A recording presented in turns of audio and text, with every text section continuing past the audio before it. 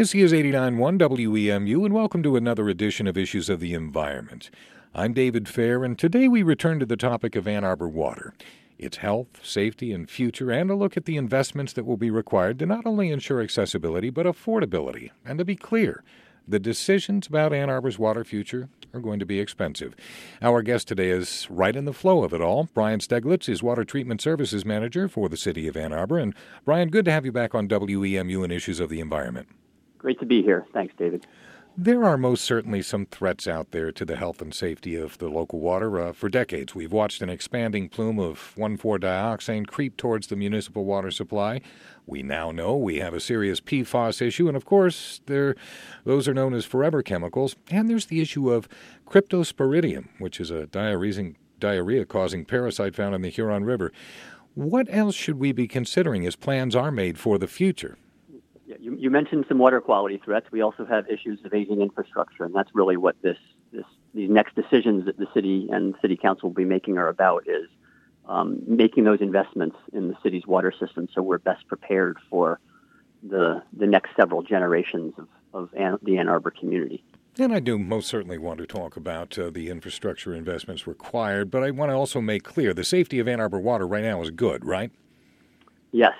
Yeah, we're meeting and exceeding all of the public health-based and water quality standards.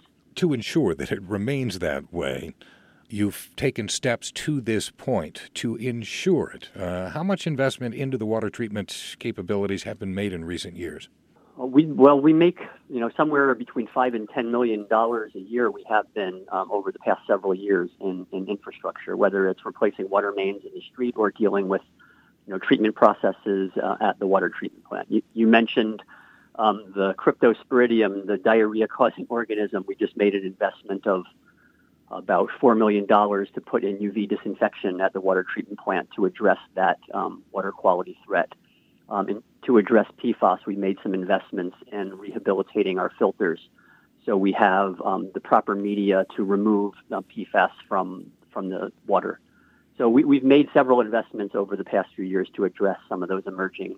As we look to the future, kind of a philosophical question, will the city look at issues of water accessibility and affordability as a right or a privilege? I mean, the city has taken, affordability very seriously as it looks at rates, and clearly that's something that is on the forefront as we look at what the impacts based on future infrastructure investment are going to have on our customers. The right to safe drinking water, is a right for all community members, and the city intends to make sure that it's accessible to everyone at all socioeconomic levels. And now I want to talk specifically about the infrastructure that is under consideration. We are talking with Brian Steglitz. He's Water Treatment Services Manager for the City of Ann Arbor and our guest on WEMU's Issues of the Environment. The ongoing conversations about the future of the Ann Arbor water have largely focused on two choices: connect to the Detroit water system or make the needed investments in upgrading the two treatment plants on Sunset Road. How old are those facilities in Ann Arbor now? The plant was originally built in 1938, and we're still using some of that original infrastructure. And that's really the area of the plant that we're focused on associated with this future capital improvement project. Portions also built in 1949. We're talking about 70, 80-year-old infrastructure. So what upgrades would be necessary to make them efficient and effective for future generations? So in drinking water, we like to talk about barriers, and we're trying to prevent contaminants from making it through the treatment process so we can deliver potable, safe water to our customers. And the first barrier in our treatment process is lime softening. So we have softening basins. They take up a large footprint. We're removing the hardness from the water as well as other contaminants. That portion of the plant is original, and that's what we're focusing on replacing, is some of these aging water softening basins. It is estimated it's going to take about $108 million to upgrade the treatment facilities and more than $350 million to create needed infrastructure that would ultimately connect with Detroit water if that's the choice that is made. Given the cost disparity, it would seem on the surface it's a no-brainer. What factors am I missing that would even keep the Detroit water option on the table for now? Well, this is a community and a policy decision. So, we we studied this back in 2015, and we have a report that's made available on our website, qualitywatermatters.org, for community members who want to dive into the details.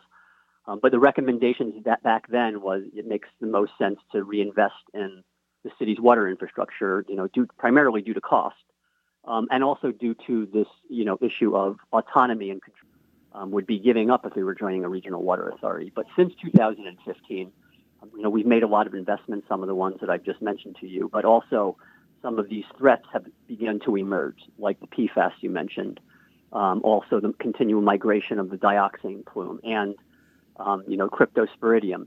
So we felt it was appropriate to bring these issues back to the surface. We have a new governing authority, different people on city council. So while the result does seem, like you said, a no-brainer, we wanted to make sure that we were transparent and we gave the decision makers all the information that they would have so they could make an informed decision. And that's really where we're at right now, is just rebringing the information back to the decision makers so they can also get input from the community members and we make the right decision for Ann Arbor's water future.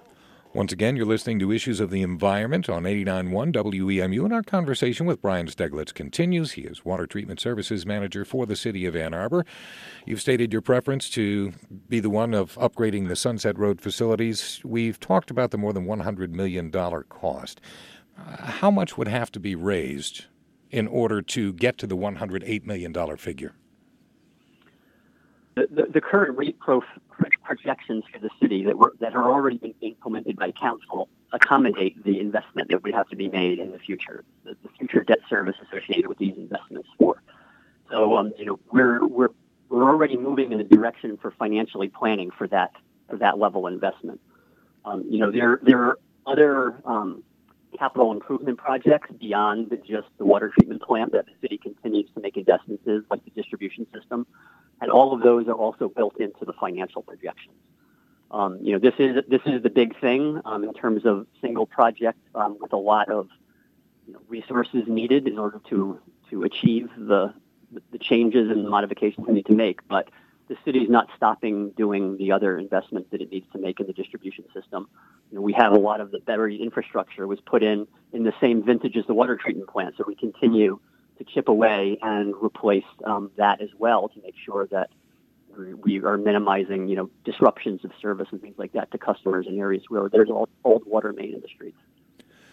So we look at what's being done, the planning for the future that is already underway and being accommodated, but still some final decisions need to be reached on how best to move forward. When might we reach those conclusions?